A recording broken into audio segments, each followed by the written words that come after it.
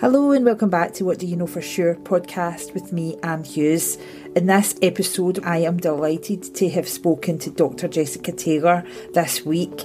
This is an interview that I have been setting up for quite some time, so it was great to actually get time with her because I know how busy she is. If you don't know Dr. Jessica Taylor, she is a best-selling author.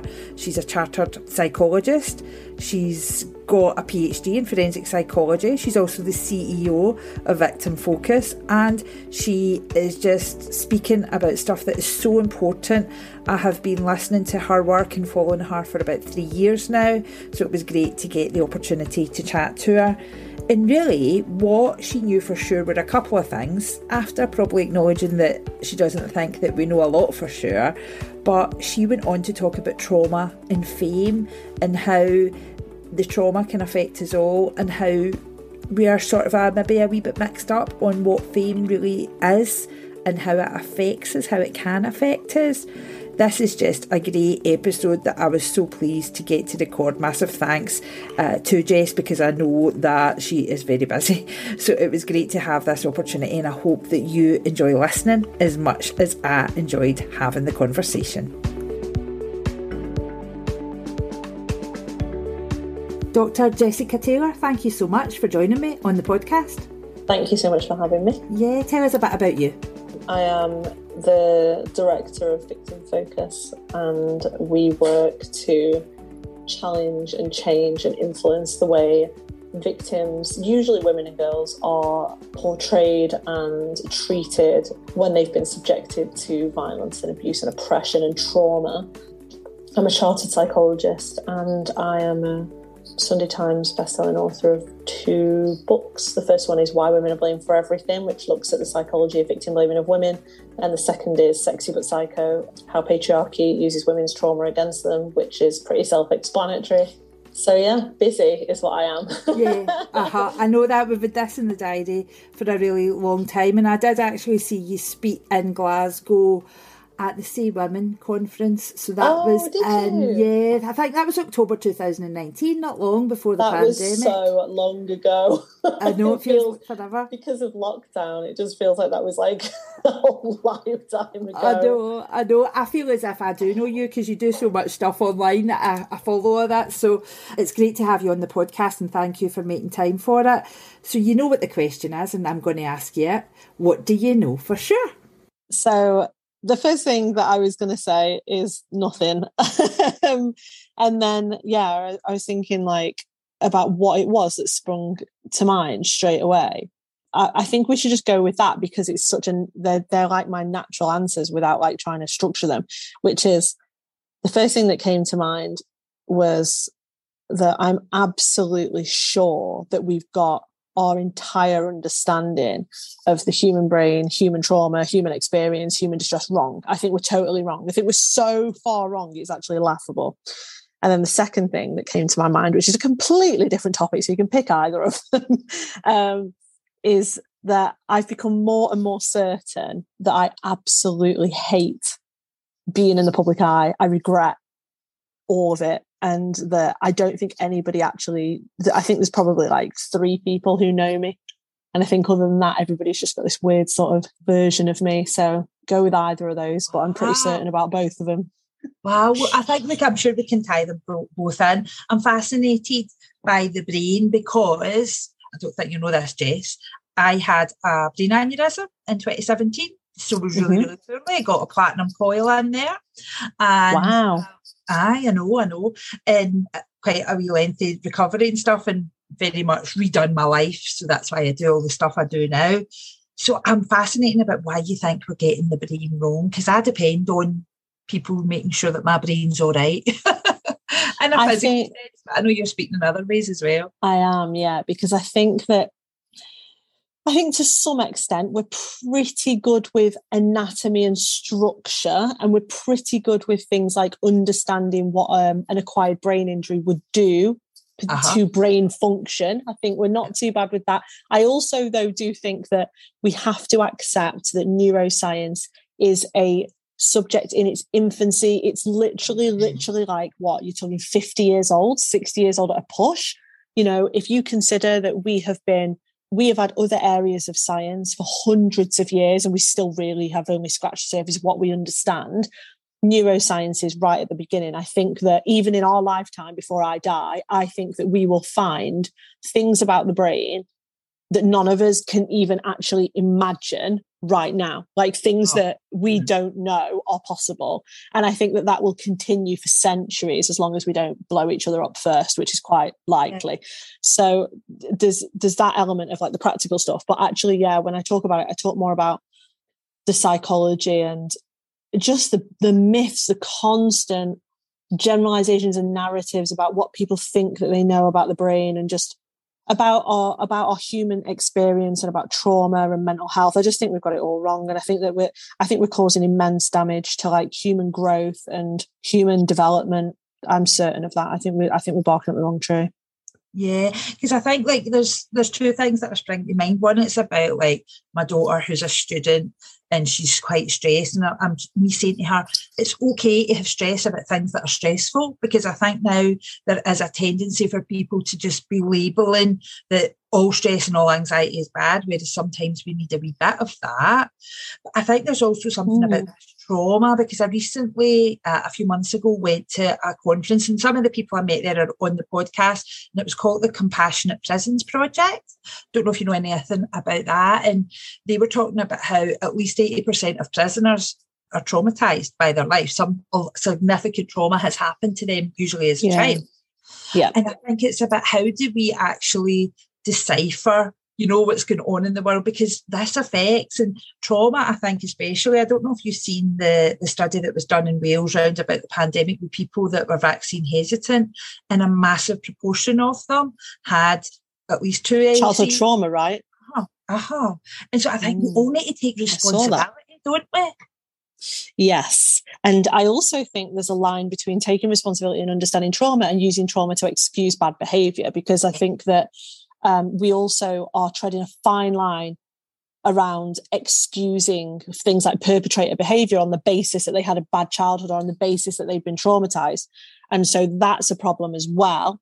But yeah, I mean, I think that what we need to understand much, much more than we currently do is that human life is traumatic and distressing. We live in a very difficult society. We live in capitalism. Millions of people are in poverty. They are bullied at school, for example. That's a trauma. That's abuse. We don't call bullying abuse, which I find weird. Like we call that bullying as if that's a different thing, but really it's abuse. It's kids abusing each other. And the trauma from bullying stays with you for the rest of your life.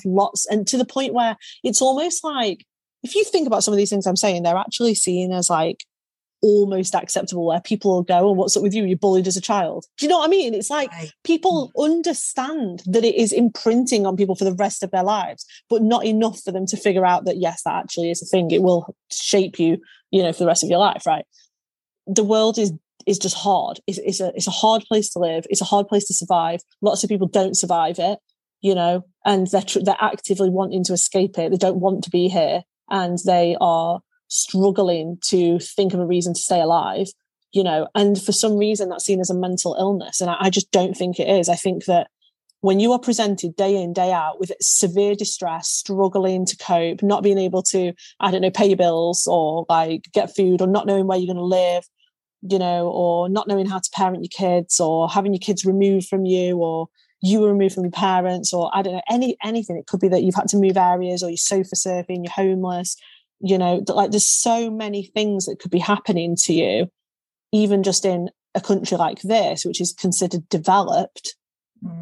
We have a global trauma. We are millions and millions of people that are traumatized. And you know what I find fascinating as well, as the amount of professionals that are like, oh, this is the misuse of understanding of trauma. Not everything's a trauma. I'm not talking about, someone going, oh, I don't like my job. It doesn't fulfill me and it's traumatic. No, I'm talking about actual traumas. The fact that in your lifetime, your parents are going to die, your siblings are going to die, lots of your friends are eventually going to die. You might have big emotional breakups with partners. You might get divorced several times. You could have friendships that meant the world to you, and then they break down, or you move away from each other, or one of you moves job and you never see each other again, or you might lose your pets, you might be in an accident, you might get chronic illness, you might have an acute illness.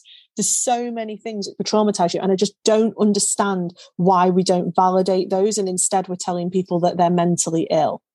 Yeah. And see your book, so I've got both of your books. I've not finished reading Sexy But Psycho yet, but the subheading of that is how the patriarchy uses women's trauma against them, and that real feeling of, it's challenging, it's uncomfortable. If you don't feel uncomfortable, then you're not paying attention, sort of a thing, is what I would say about that. What else would you say about how the world reacts to women's trauma? Because it is used against women time and time again. There's the victim blaming. That how do we move past that, or can we? For wanting a better word, are we just fucked? I think that we've severely damaged our own potential. I think we've clipped our own wings as a human species, and I think that we've made a lot of mistakes, and the types of change that we now require to put us back to where it is that we need to be are drastic and systemic and global, and that includes challenging systems that are simply understood as patriarchy, but there's much bigger systems than that. We don't even address things like the fact that we actually encourage people to hate each other. We encourage people to be in competition with each other. There's no collaborative approach to humanity. Like, everything is about divide and conquer and individuality and like competition. Like, we're not on a path to development, we're on a path to destruction, and patriarchy is one part of that, because obviously men have got the majority control of the majority of systems in the world. But I do think that women are contributing to that as well. I think that women are groomed into misogyny from birth. So women hate each other, women pull each other down, on top of the systemic control by men anyway, and the violence from men, and sort of controlling of reproductive rights and human rights and things like that.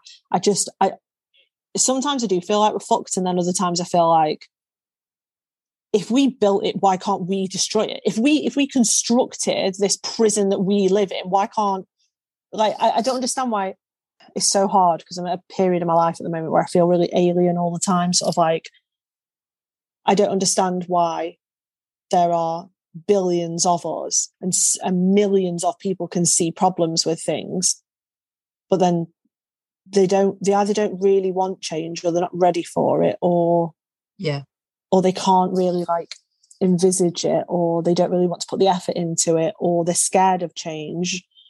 Familiarity is safer to them, or something like that. And I do think that change is possible, and I think that I can demonstrate that over and over again. There's lots of things that I'm able to change on these tiny levels, even within, I don't know, one company or one organization, one police force, or with one book or something like that. Even like the thousands of women that have read it, that write to me and say, this book changed the way I see myself, and now I don't blame myself anymore, or I don't think I'm mentally ill anymore. I think I'm totally normal, and that I'm reacting to all these traumas that I went through as a kid or whatever. And like, there's like micro changes, but if there was enough of us doing that, we could create serious change. But I just don't know if people really want it that much. But I suppose, we always need a committed minority that's going to keep pushing forward with this stuff, don't we? Yeah. And you end up, unfortunately, relying on those types of people in any community or society for any form of activism or change. There ends up being almost like a messenger that gets repeatedly shot, because they're the person that does the talking, whilst everybody else sort of goes, I agree with that, I think that's right, but doesn't really do anything. And that they're still required as well, but it does mean that you end up a target, because you're like the figurehead of an idea, but when you're not really. I think that we can do it. There's lots of things that I want to do before I die. There's a lot of change that I want to make, and there's a lot of legacies that I need to leave in order for me to sort of get to an age where I'm ready to go, where I think I've had enough of an impact, that not necessarily that I'll have solved anything, but at the bare minimum that I could have passed down influence to other generations that can then continue it. Mm-hmm. And I suppose that really in talking about the patriarchy and everything comes down to that other thing you said you knew for sure. You hate being in the public eye. Now, I can only imagine how the patriarchy and how a lot of people that have got very internalized misogyny and things as well must react to you. So tell us, what is it that makes you know for sure that the public eye probably isn't everything that some people think it is? So I've been writing a lot about this recently because I'm trying to process it myself, but I have realized that you are sold a version of publicity and fame at all times from all angles. So right up to like Hollywood, all the way to like even just being well known in your own town or something like that, that in some way that's advantageous and that it gives you a better network or it gives you more power in society. And actually, like the more the more public I've become, and then also the celebrities that I know, there's more and more women that contact me privately that are like A-list celebrities, women that people would know, where I've realised they live in fear. They're not getting anything good from this. They can't go to the shop. They can't spend time with their family. They can't just go on a normal holiday. They can't, decide that they fancy having a mooch around somewhere. They can't, their life. They live in a prison. The public sort of sphere and living in the public eye is not a normal way to live. It's traumatic, and it's not what it looks like. And you sort of have a version of life that isn't normal, and you have to like adapt to that in order to create whatever it is you're doing. So if you're a musician, then obviously it'd be about you creating your music, and you have to almost sacrifice a normal human life in order to go and do that. And then like in an activist way, you have to sacrifice a normal human life in order for the activism or the change, because unfortunately you need like a public platform in order to create that change. But that means that millions of people think they know you, and you realise that you know no one. Ah, that is odd, isn't it? I mean, see if we were to get an old-fashioned scale out, right, and we were to put on one side that message that you hope that you can spread by the time you leave the earth, that you have spread a message that makes a difference. On the other side, we put the sacrifices of being in the public eye. Have you got where that scale goes just now? Have you got a notion of, is it level? You think that the contribution, I need to make the sacrifice, or is it uneven, do you think, just now?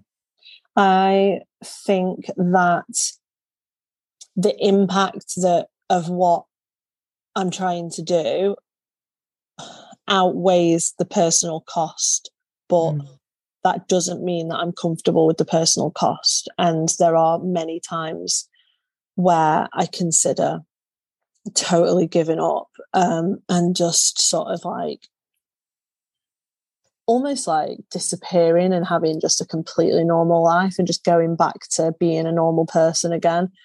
But I look at how much change I've already caused and the amount of influence I've already had in places that I didn't even know was possible. For example, like the UN contacted me and was like, we've changed all the wording in our policies and documents because several of our senior leaders had read your books and suggested that actually you were right. We shouldn't be using the term experienced abuse. We should be using the term subjected to, that women are subjected to abuse. They don't experience it. Because I said in my book, so that's too neutral.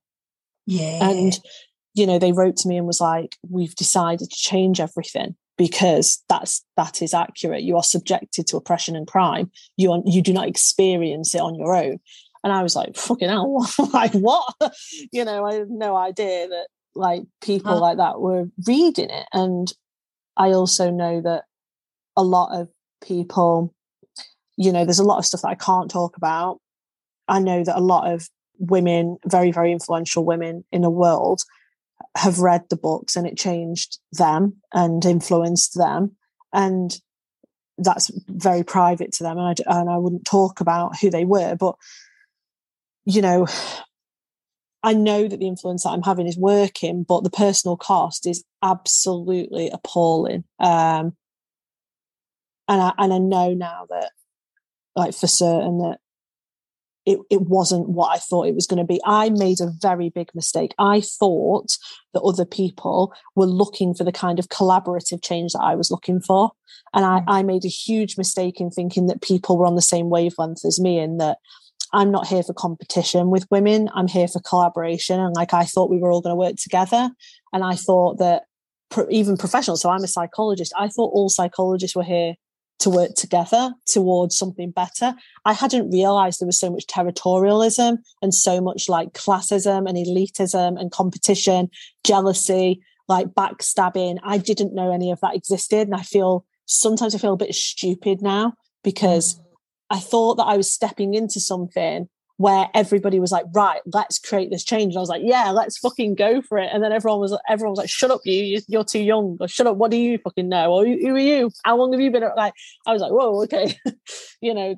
I wasn't expecting that kind of like response. And it's really like forced me to reflect on what I thought I knew. And now I've realized that I don't know a great deal. No. I mean, and I think you do know an awful lot. So it's fascinating, isn't it, that whole notion of being in competition like you. I'm not in competition with anybody. I just want to be better than I was yesterday. Or not, do you know, we're all on the journey. And again, I'm up for the collaboration. I'm not in competition with anybody. I just, I win or I learn. But where does the psychology of that even come from, do you think, with your experience and your knowledge? I think a range of things. I think, first of all, we are brought up, unfortunately, in individualistic. So it's more common in like white Western individualistic cultures and communities, which prize the achievements and the failures of the individual. So the individual is the problem, the individual is the solution, the individual is the cause and the root of everything. And that means that you end up believing that as well, unfortunately, which leads to a lot of game playing, personal sort of power play with people, trying to get one over on them, trying to shut them down, or getting almost like personally offended when somebody else does something positive, because you reflect, instead of looking at that person and thinking, wow, that's awesome, like that's so cool, isn't that awesome that they've done that? Instead of looking at that, and then that's where that thought stops, it goes, I wish I could do that, or why haven't I done that with my life, or like, oh, I would never be able to do that, or that's so unfair that they can do that and I can't. And that's the bit that's toxic. That's the add-on bit. Like, somebody commented on one of my posts the other day, because I was talking about how like jealousy and envy with each other is like severely harming our human development, because we can't work together whilst we actually want to like beat each other. Yeah. And somebody put underneath it like, oh, I'm a very jealous person. I feel like my jealousy of other people's success motivates me. And I was like, that's toxic as fuck. That's it. You should not be motivated by hating somebody else's success. You should be motivated by your own stuff for yourself. And like, that's not happening either. And so there's that. I think that also, if you look at it from like an evolutionary psychology type theory way, there's the basics of like human resource type stuff where you're like fighting to be the best or for the resources in a society or in an environment. Yeah. But I think there's like misogyny involved in it. Like, I always talk to Jay, my wife, I always talk to her about the fact that in women's, especially in women's spaces or in a female industry, me and Jamie call it, there can only be one. Like, whenever we say that to each other, we know what each other means. And so the concept of there can only be one is like, when women are in an industry or doing something, it's almost as if only one woman can be the top woman of that, and everybody else then becomes her competition. Yeah. And men aren't like that, because they've already got over that. So like, there can be several men at the top of an industry where they all know that they're all at the top of their game.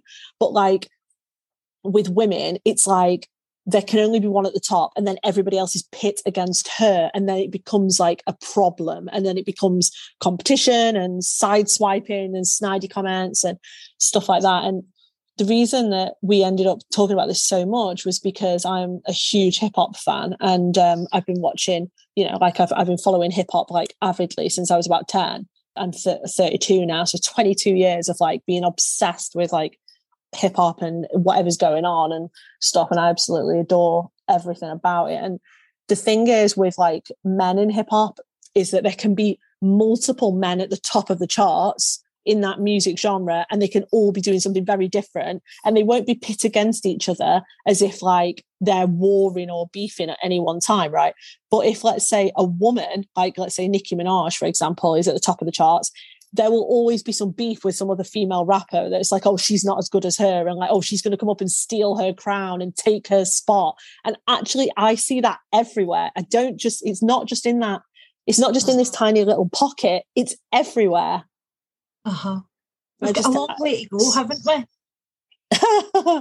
Yeah, I could do with maybe reincarnating about 10 more times. Although that's not true either, because I would get sick to death of it. Exactly. Thank you for coming and sharing your wisdom with me on the podcast. Okay. That's all right. Thanks for talking to me. Good luck with everything next, and thank you for the good stuff you're putting out in the world. Thank you very much.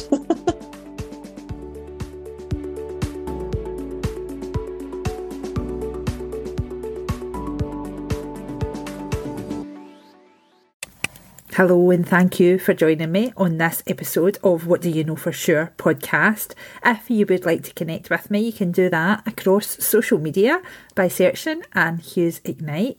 If I referred to my radio show and the podcast, you can catch those on my Mixcloud. Again, just searching Anne Hughes Ignite. And if you or anybody you know want to answer this question with me, please do get in touch. Just go onto my website, annehughesignite.co.uk, and fill in the contact page at the bottom, and I'll be delighted to have this conversation with you too.